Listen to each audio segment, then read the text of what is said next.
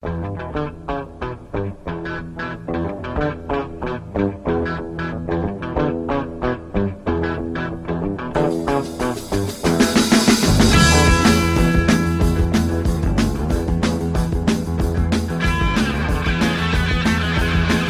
right, welcome to episode 48 Q&A basketball. It's been a few weeks, so thanks for joining us. We'll jump on with a few questions. So Simon, you're going to be first. Cab off the rank. Go ahead, Simon. Yeah, g'day, Bogues. G'day, Pro. Happy New Year. Happy New Year. Just heard stories of like Tim Duncan giving advice to rookies and stuff when they're on the court, or Olajuwon, I think he was doing it to Shaq.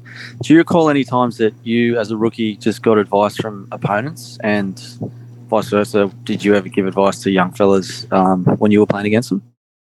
Oh, yeah, not really, man. I didn't really. I mean, maybe some veterans on my own team, but not.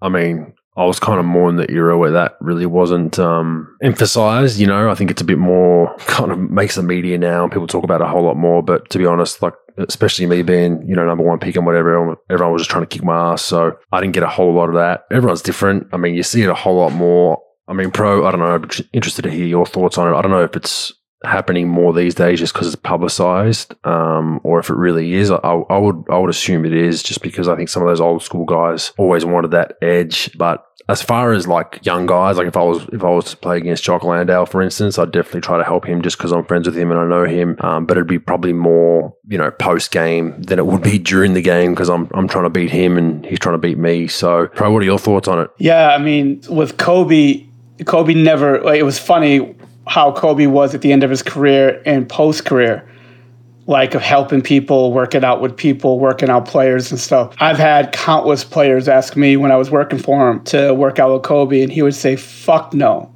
ever. I will never work out with anybody.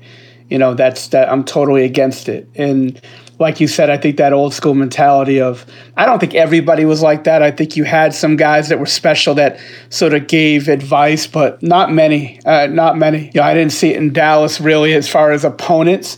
I saw Vince Carter trying to give advice. JJ Barea tried to give advice. You know, Zaza Pachulia gave a lot of advice to Dwight Powell on defense, but I never really seen it as far as opponents. Like, you know, everybody wants to be friends with each other, so they take all these videos working out with each other and stuff. But I'll tell you what, like Bogue said, the era when he played, I don't think that was as prevalent as it is today.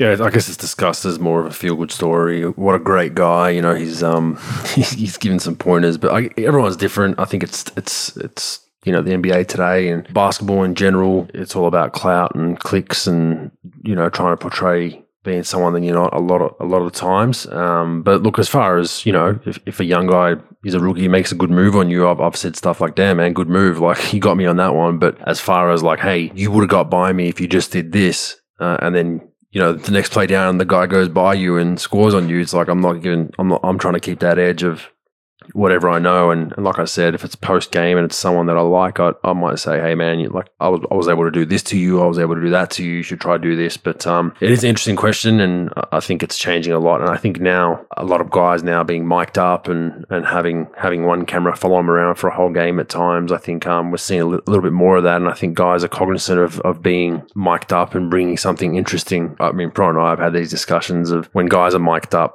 their personality is completely different to when they're not. And that's 99% of NBA players, like completely different. There's guys that are almost mutes that don't say shit during training or games, that you put a microphone on them and they know they're mic'd up. All of a sudden, they're the most talkative person in the world and they're encouraging guys. And so, you know, it does change a little bit, but that's just, you know, the NBA's a production like Hollywood more often than not, and that's what you're kind of dealing with. So thanks for that question. Go on to the next one, Chris. G'day guys, and same thing. Happy New Year to you both. Hope you both had a good break and all rest and recharged.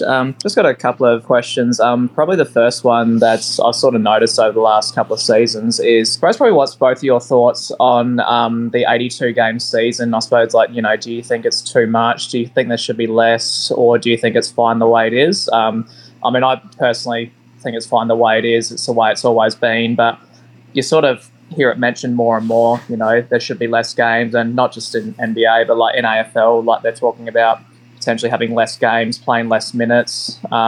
I suppose I just want to know your thoughts on that. And then also probably more from both your point of view. Andrew, you said you met the only person you'd sort of really been starstruck from was Michael Jordan. I suppose, how was it meeting him, and did you have much of a chance to talk to him?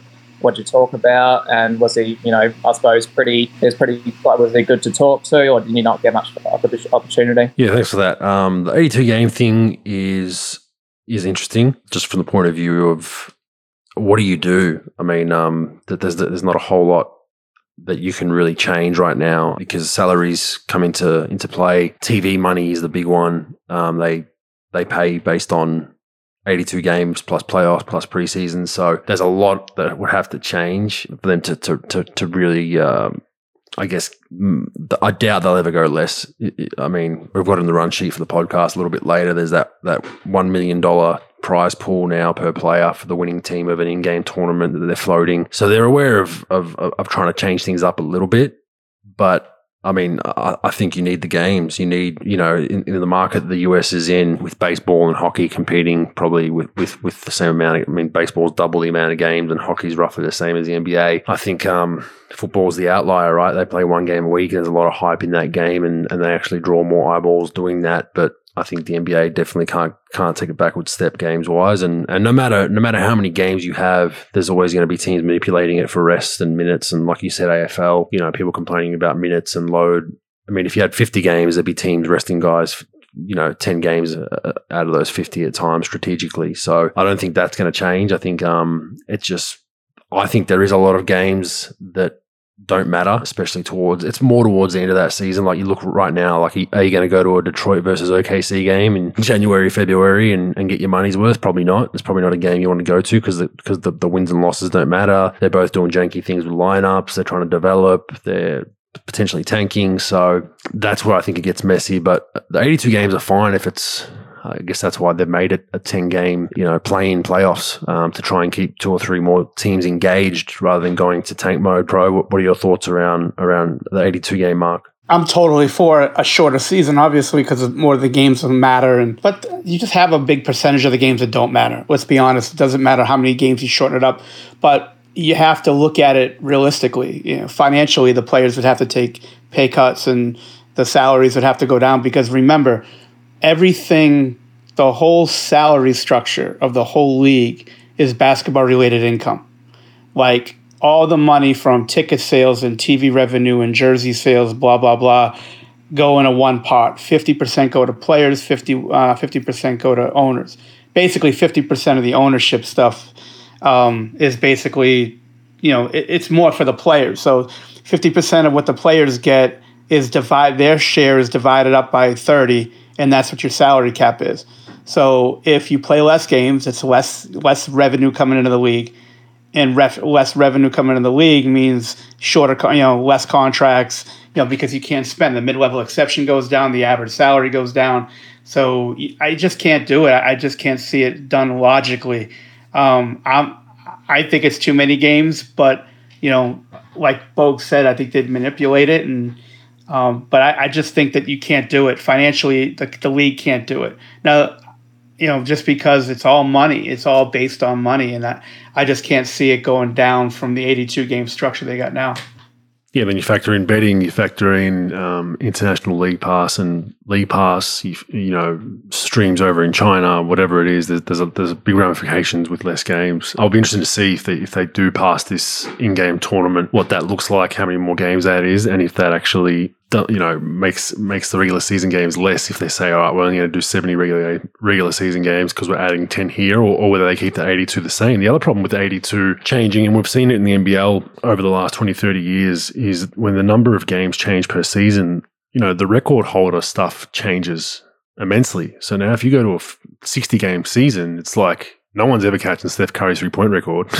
Like that's going to stay forever. Minutes played, rebounds, like some of the stats, Abdul-Jabbar's leading the all-time leading scorer, like that's never going to get even challenged if you go to a lesser game. So, and we've seen that in the NBL with 48 minutes now to 40 minutes. And there are some seasons back in the 90s and 2000s that had more than 28, 30 games. So that can change things as well when you start debating, all-time greats and all-time numbers. That goes out the window then you're all of a sudden you're starting fresh, and that's interesting. And then just to round off, meeting MJ, I mean, obviously for me, he's the greatest basketball player ever, and was kind of, I grew up in, I'm a 80s, 90s baby. So my teenage adolescence was in the 90s, and it was MJ. Everything was MJ. Everything you watched was Michael Jordan.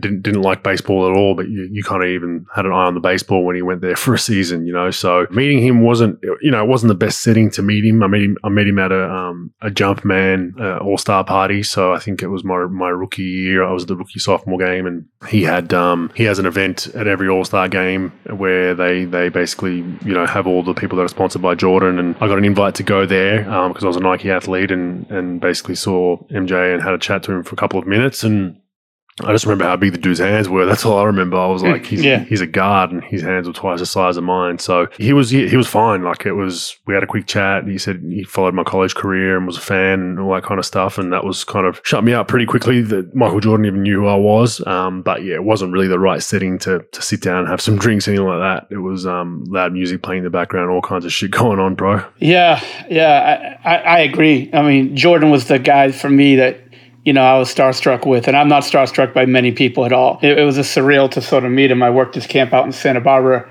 California, and he's around all the time. He's around in the morning, afternoon and night, like he's around about 2-hour block. And he's pretty interesting dude. I'll tell you, like, you could tell he's hardened over the years as far as like people asking him for things and stuff. So anytime somebody he doesn't really know goes up, he's probably assuming that they're going to ask him for something, picture, autograph, whatever. So when I went up to him, I was like, "Hey, MJ, do you mind if we talk footwork?" And he goes, "Footwear?" So I was like, "Oh fuck, this guy thinks I want shoes." I go, No, footwork. And I'll tell you what, that fucking guy, and he's a guy that keeps it moving. Like, he doesn't really carry many conversations with people. He always keeps it moving. And he stood there with me for 10 minutes, demonstrating, talking. It was pretty cool to sort of talk shop with him over the years about feet and offense and things like that, and talk about players and stuff. He was pretty cool. The only guy closest to that, Bogues, is the day President Obama got elected. He had a game in Chicago that he brought in 50 people and played at the Attack Center with Grover, our facility in Chicago, and getting a chance to see I've never been that close to a president. He was about to get sworn in that night, and I thought that was pretty cool just to sort of see him in that environment, whatever. But yeah, MJ, everybody's, if you grew up in the 80s and 90s, it's, I can't see anybody else really, having that impact on you like he did. He's pretty cool guy. Yeah, no doubt. A lot of people would have him on top of the list. All right, JF, we're going to move on to you. Next question. Unmute and fire away. Yo, Bogues, Pro, what's up? By the way, loving the timeline, Andrew. Just, I'm a bit of a tennis fan, and what a fucking shit show is going on. It is. It is. It's just your Twitter line is so sad and funny. I'm here in Canada. It's just as bad, but luckily we have the U.S. border to bring some sanity to us. Yeah, well, he's got the for those not familiar, Djokovic got into the country, got granted permits, then the country took him away because of public backlash around vaccination status and whatnot. But there's a big live streamed, I believe, court hearing tomorrow, which will give us the answer of whether he's allowed to stay and grace our shores. So anyway, move on to your basketball. What's your prediction, anyways, about tomorrow? I don't trust anything being not corrupt in this country at this point. Really. It's a grain of salt. So I would not be surprised if they see him back just based on public backlash and media pressure. But I am a glass half full guy, as Pro knows. So I just don't believe anything that's common sense is going to come out common sense. Yeah, I bet on your perspective as well. So I'm kind of curious. You guys were, I think your interview with Jacques Landale was really interesting. And you kind of mentioned he was just playing hoops and getting recruited by that college, St. Mary's. Yep. And I'm just curious about your, experience playing pickup. Like, you're a 7 foot tall dude. You're obviously famous now. Like, how does that even work? Like, when you go into gyms, what's the kind of response? Do you still play? My response, I guess, around pickup, I was never a fan of just pick up just to play. Even when I was a pro, I wasn't a fan of just showing up to a gym with no structure and just playing. And the main reason for that was because it just at least in the US, here too in Australia, to be honest with you, it just becomes a one-on-one game with whoever just made the last shot, gets an ISO the next possession until they stop missing. And it's not really pure basketball. It's a bit of conditioning, running up and down, quote unquote, getting your work in. And I wasn't a huge fan of playing pickup for that reason. I'd rather play like maybe 2-on-2 or 3-on-3 in the off season or some 1-on-1. But the 5-on-5 stuff, to me, I think there's better use of your off season training and time. And then, like today, I don't play. I mean, I haven't played 5-on-5 since I retired, and I doubt I will. Like, I'm not going up and down right now and putting the body through that because I haven't done it in so long. But I anticipate one day I will get back out there and just try to, just work up a bit of a sweat. But the whole open gym stuff, just not a fan of it. And it doesn't really. Early on in my career, I was probably more predicated towards being able to go 1-on-1, but mid to late career, I was much more, my strengths were much more aligned to team basketball and read and react and all that kind of stuff, which you do maybe 1% of the time, in pickup basketball pro. What are your thoughts around pickup? It used to be pretty good depending on where you played. Like with Grover, we'd have all our clients work out like on the basketball court with me and then work out in the weight room with him. And then they would come back at like 1 o'clock to play pickup. We had NBA referees. Guys sort of took it serious. The games were really good, probably until the end of the summer when guys started going back to their teams, and then the games wasn't as good. But like we would have 18, 20 NBA guys in the gym ready to really compete. Juwan Howard, Michael Finley, guys like that, Bobby Simmons, Dwayne Wade, and Sean Marion, Andre Iguodala, guys like that. And the games were really good. But like we had like score clocks and shot clocks and like I said, 3 referees working the games, and it was really good. But then you go to other places now, UCLA and some other runs. The runs are just like ISO after ISO after ISO. The games aren't very good, and I just don't know. Like you go for the run up and down. A lot of the teams go to California now. So they play pickup before COVID, they would send their whole team down. Team would work out in the morning and then play at UCLA in the afternoon just for a team bonding deal. So they would all be on the same court together and things like that. That's pretty cool. But like the games today, like you said, you pointed out earlier, it's just you don't really get much out of it because it's just ISO. Everybody's just trying to do, it's like NBA game on steroids. Like, where just guys just launching up shots and there's really no structure to it. And yeah, I'm not really a huge fan of it.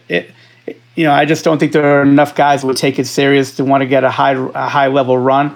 But I'm just not a huge fan of it these days. I think if you work out, play 1-on-1 against guys that really want to compete, that's not bad. Maybe some 2-on-2 if you cat it, 3-on-3 if you're lucky. But the 5-on-5 stuff, it's just like everybody's a friend fest and everybody's. It's not really, I don't know if you get much out of it, to be honest with you, like you used to. Like those UCLA runs back in the day with like Magic Johnson and Reggie Miller and James Worthy and, Mark Jackson, Chris Mullin, guys like that. I mean, those games are really good, back, because those guys competed and it meant something. I don't think it means as much, I think it's just showing up and, you have your photographer that, comes and takes pictures of you for your Instagram account. And stuff like that. It just becomes less and less about really getting better and more about, let's be honest, Bogues, like these days development in the United States for NBA players and even high school and college, it's all trainer driven anyway. It's all individual offense. It's all getting up shots. It's not really learning how to play-in, structure, situation. And that's why our skill level's at an all-time high and our basketball IQ's at an all-time low, across the board. And I think that's a big reason because they don't really play anymore anyway. And then when they do, it's a friend fest, in my opinion. That's just my observation. Yeah, it can build bad habits as well, playing too much pickup in the off season, especially where it's that free flowing, just no real kind of discipline about fundamentals or technique and that kind of stuff. So I think it has its, I know a lot of guys would use it to try new moves like, that they'd worked on in the off season. They might be maybe, stretching out to 3. They might be working on pull-ups off the dribble. And a lot of guys would work on that in the off season, then try to use it in the pickup game. So there's another aspect that it's not unique to their strengths. But the other thing in pickups is if you've got guys that are just junkyard dog types, they usually dominate those games, which is always hilarious to watch. Like guys that are just all effort guys on an NBA roster, like Quincy Acey was probably an example. I remember when I was in Dallas, when I came in and watching being involved in the scrimmages, he was just dominating because he only played one way, and that was 110%. And if you come in with 110% effort in those scrimmages, you're going to have 40 and 40. And he looked like the MVP every day in the scrimmages because he was just giving 100% effort. Whereas guys were maybe coming off rehab stuff, guys were coasting back into, I'm going to give about 70, 80%. And you got a guy going 110. It's glaring how much they dominate. So, I'm not a huge fan. I think time and place a little bit, but like Pro said, I'd rather get my work in skill-wise and maybe do some 2-on-2, 3-on-3. Maybe every now and then you get a run in. I think guys, smart trainers will break it up a little bit where you don't want to be doing individuals every day for 5 months in the off-season or 4 months in the off-season because it becomes monotonous in a way. So I think sometimes it's just good to just be like, okay, go and just have some fun and play some 5-on-5. But on the flip side, you don't want to be doing that shit every day because you will build bad habits. All right, James. G'day, Andrew, and g'day, Pro. Just a question about Andrew Wiggins, the Golden State Warriors. I feel like he's come in and he's really, like he got traded and then he's sort of turned himself around and being involved in the culture of Golden State. But the question is, who sets the culture of the organisation? The front office, coaches or players? Every team's kind of different. I think the best cultures that I've been a part of, I've been on record saying this, is culture driven by players. When you have players that first and foremost know where they're at in their career, so they know, hey, this is me, this is my strength, this is what I need to do to help my team win. You've got young guys that bring the energy. You've got role players that understand their role, and obviously it helps to have a Steph Curry and Klay Thompson on the squad. But Wiggins has been really, really good. He let's not forget he's a max player, so I think the bar was set very, very high. He was on some really bad teams in Minnesota where I think that culture was probably a culture shock for him. The guys, from what I understand, that I've spoken to, love him. They think he's a great guy in the locker room. He comes in, he works hard. He's not a bad guy whatsoever, and they really enjoy his professionalism. And I think he kind of got a bit of a bad rap just because of that max deal in Minnesota. Whereas now I think it just seems like he's just playing. He's just fitting in. He's a pretty good defender for him.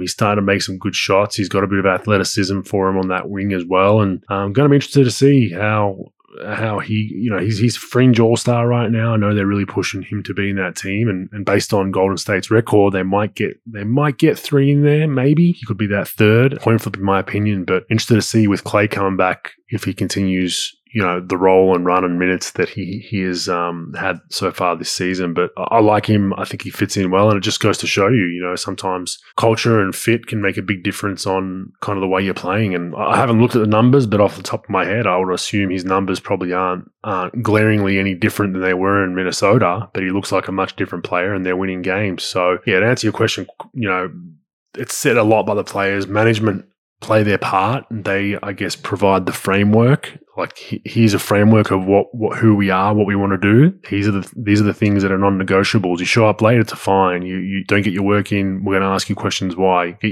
your weight room stuff in, get your rehab stuff in, whatever it is. They set the framework, and then the players, when the teams that have the players that police it and keep it in-house, they're generally the best teams. If it gets to a point where management has to come in and be like, hey, we're finding you because you did X, Y, Z, or coach has to rah-rah every other day, those teams are going to suck over the course of 82 games just because it becomes like glorified babysitting, and those teams never do very, very well long-term. They'll have ebbs and flows, whereas teams where it's, self-managed and guys are like, nah, man, that's bullshit. We call it out.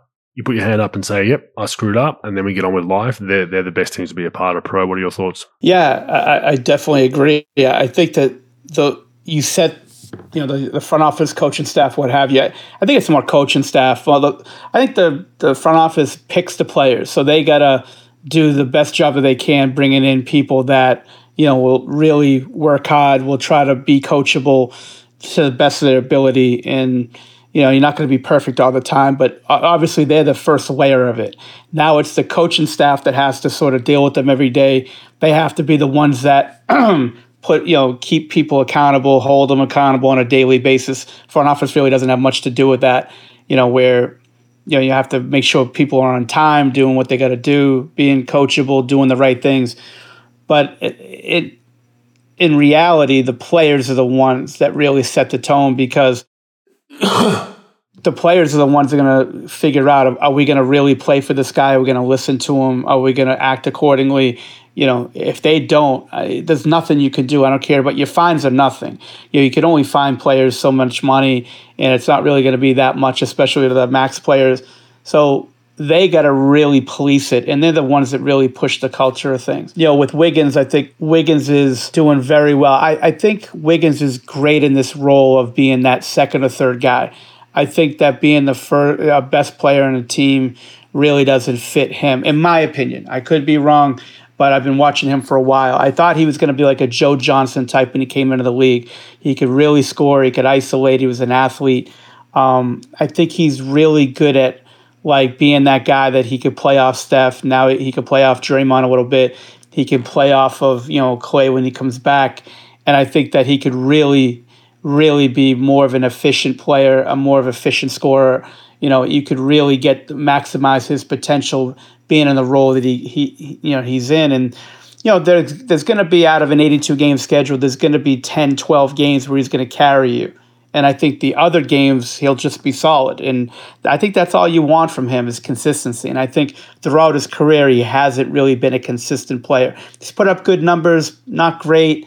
And in huge games and huge situations, he wasn't really one to rise to the occasion. Now he doesn't have to have that on a daily basis. So he could really dominate in his little role that he had, not little, but his sort of a little bit of a reduced role. And that's not a knock on him at all. I think he's a really good player. He's a borderline all-star. I think he's like your second or third best player, and he could really do well for you. But I just don't think he's that marquee player, a top 20 player, top 15 guy. But I think he's somebody who could really, like I said, carry the mail for you 10, 12 games a year, where he looks like a max player. And then the rest of the time, he could be that consistent player when he's playing off of Steph and Draymond and Clay when he's back. Yeah, an underrated move, I think, for Golden State. A lot of people didn't really understand it, but I think Wiggins is a much better fit for that unit than D'Angelo Russell was. So I think it was, it's just a somewhat a discussion that's being swept under the rug. No one's really mentioned, I think, the Warriors and Bob Myers to do that, where when you first saw it, it's like, does it move the needle for any team that much? Probably not. But I think from a culture point of view, I think they realize, we need to get someone who fits in better with Steph, Clay, and Draymond and what we're trying to do here. And I think with the salary they had to eat of D'Angelo Russell's, I think getting Wiggins back was a good move. All right, Cupcakes O'Callaghan, let's see if we can get you on. Man, I got the damn hands of Anders Biendrich every time I try to unmute myself and hang up on this. What's up, fellas? What's going on? Hey, I was listening to this interview that Patty Mills did with Fran Fraschilla a couple weeks back, and Mills was talking about the indigenous basketball league that he was starting up down there, which seems like a pretty cool and worthwhile, deal on a lot of levels. And it kind of got me thinking about how the seeds, basketball seeds, are planted in any given community, at a grassroots level, and how you never know, 30, 40, 50 years down the line what that looks like. Your boy Strauss has written about China. China is, you could say, is dead or dying from just the talent perspective, where other places are flourishing. And I'm wondering, where would you guys, if you could plant any seed, in any fertile basketball ground, just from a develop players, develop national team, high-level players, where are you going? And let's say, to keep it interesting, Africa's off the table because NBA Africa is already got its thing going there. Well, what's left? I mean, you got NBA Europe, you got Asia, and you got Australia, really, right? I mean, is that it? Unless you go on Antarctica or something. Well, you know what? it got me thinking, and oh boy, this is fucking dangerous. Well, yeah, it always is. It always. So, like, 1 out of 6 Samoan dudes plays in the NFL or some ratio like that. Like, so Tongan, Samoan, Polynesian. Like, I would have said the game's changed, like, maybe 10, 15 years ago. But now with the way centers are smaller, you know, like, you look at Zion, like, first time I saw Zion, I thought he was like a Tongan nose guard, you know? Chuck Hayes. I feel like there's a lot of natural athletic potential in the South Pacific. It's closer to you. What do you think? Maybe, but I mean, body type plays a big part. You know, as you just mentioned, you know, Tongans, Samoans, even Maoris to an extent, Islanders, quote unquote, much more gravity challenged, but big, strong, physical, but not very long, right? You know, their physiques historically aren't long and gangly, which you'd require for basketball. So I think that's the problem, but can do some damage. Do you know who Pero Cameron is? Oh yeah, the Kiwi from back in the day, right? So he was Pero Cameron. For those that don't know, was a beast because he was the size of a brick shit house. So, you know, he was, man, like a big dude, rugby player type body, had real good touch, but short arms, like short limbed, but just big dude. And all he would do, they'd run kind of Princeton type action with him at the top of the paint. He'd just be lighting people up in kind of chin cuts and flex cuts. And as soon as you'd help off, because you'd have to help because he was so big to get around, you know, the guy guarding him would have to bump a cutter for a second. He'd just pop and shoot a three. So yeah, there is, but as far as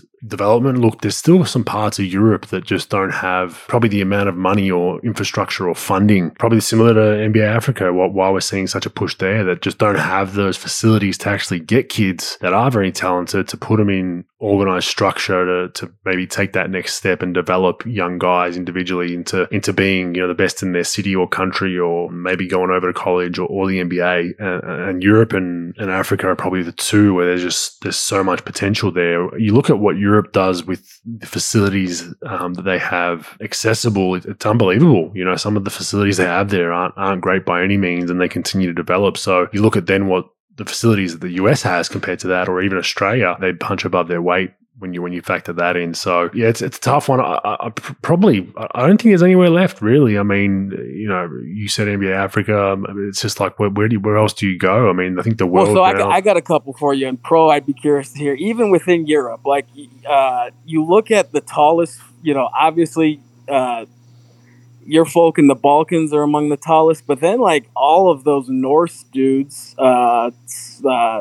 Sweden, Nordic, Denmark, all of those Viking kind of like, you know, they're all. I was even just as a joke, because like all of my Irish family, I was thinking like, what does basketball even look like in Ireland? Like all of my Irish family are the opposite size and shape you would want in a basketball player, but I flipped on one of those games, dude. Like I think they were in Cyprus, and surprising, taller than you. There's a couple like Mark Worthington, like, you know, could maybe be NBL players, I think. But the thing that's interesting about Ireland too is like you can be an Irish citizen if your great grandparent.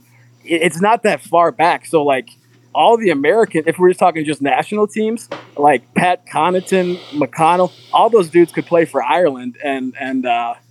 But yeah, I think there's still, I mean, it takes time too, right? You know, 20, 30 years. I mean, you know, Australia, look at Australia 40 years ago. Exactly. And that's the thing, like Australia, like, man, we had Luke Longley was the Lone Ranger that had a long career. I think he played 10 years and he had a long career, and he was the only guy that really did it for a long amount of time, where, you know, now we've got, you know, 10, 15 guys over the last 10 years that have actually, you know, had a career for more than 2 or 3 years in there. So it comes down to that. It comes down to guys like myself, and then Ben coming in, and then Paddy and Joey, and different journeys that haven't all been textbook. Like, you know, some of those guys weren't drafted. Some of them were high picks. So I guess giving kids the opportunity to see that you can make it regardless. I think more and more people come down the pipeline. But I think the world's just so accessible now that to find that new untapped city or talent, I think is probably going to be hard to do. But and that's for people everywhere, and that's the other thing you figure out. Like no matter how small a culture or nationality is, there's always going to be outliers, and there's going to be some. You look at Yao Ming, not the prototypical kind of size and weight of an Asian or a Chinese player, and just an absolute huge human being. So there's outliers, pro, and I guess where would one place be, pro, that you think's untapped anywhere left? I don't really think so, Bogues, to be honest. I mean, you get some of those things that, Cupcakes mentioned and what have you, but it's unbelievable with the Chinese thing, though, that they haven't really been able to get that off the ground. I mean, there's so many big guys. There's so many. Their facilities are not as good as the United States, but it's pretty close. It's 70%, like their practice facilities, all these facilities they have all over the country, all over the continent of Asia is number crazy. One sport by far, right? And the amount of money they spend, you're right. Like China should be way further than they are. Like they inject a lot of fucking money in basketball. I was in a global Nike meeting back in like 2007. George Raveling, who ran Nike basketball at the time, was like, I just got back from China. Their government basically mandated there's 100,000 villages or cities, towns, and villages across China. And they want to put a basketball hoop in every one of them, to make sure that that's the number one sport. They're putting all this money, all this funding. I just think it's like anything else, Bogues, when you're talking about government of anywhere. I just think like all that money, I think that it just gets the politics that get involved in actually like what the product's going to be, being organized, like having who's going to run it and the balance of power with that. And you don't get the right people involved in the actual development. Like, and I've been over there a bunch, like camps for Nike for like 10 years. And there is talent for sure. But I just think that like the physical, first of all, like strength and conditioning, that's a big struggle. The physicality of the game they struggle with. But like the skill level is very good. Like there are players that are in the top level of their country that are pretty good. That are NBA prospects for sure. But I think it's like dealing with the physicality of it. And it's a different type of culture over there, obviously. And I think that there's so many. I forgot how many 7-footers that they said there was in that country. It was something astonishing. I want to say 100,000, but I could be wrong. But they said it was a big number. I remember when I was told, I was like, what the fuck? Like, there's a lot of talent over there. And I just think, like, the coaching struggles over there. I don't think the coaching is very good. That's why that most of these Chinese teams have American consultants consulting in development and consulting, in the coaching part of it. And I think that if the money was relegated in the right spot and you brought in the right group of 30 coaches, 40 coaches in strength, in basketball, in development, that they would have made a much bigger jump in the last 20 years or so like they wanted to. But just like anything else, I think it all gets fucked up because the money fucks it up, the government, all of this stuff, like not the government, but the politics of it. I think it really diminishes what they were trying to do. Yeah, I think so. And they were close, like really, really close.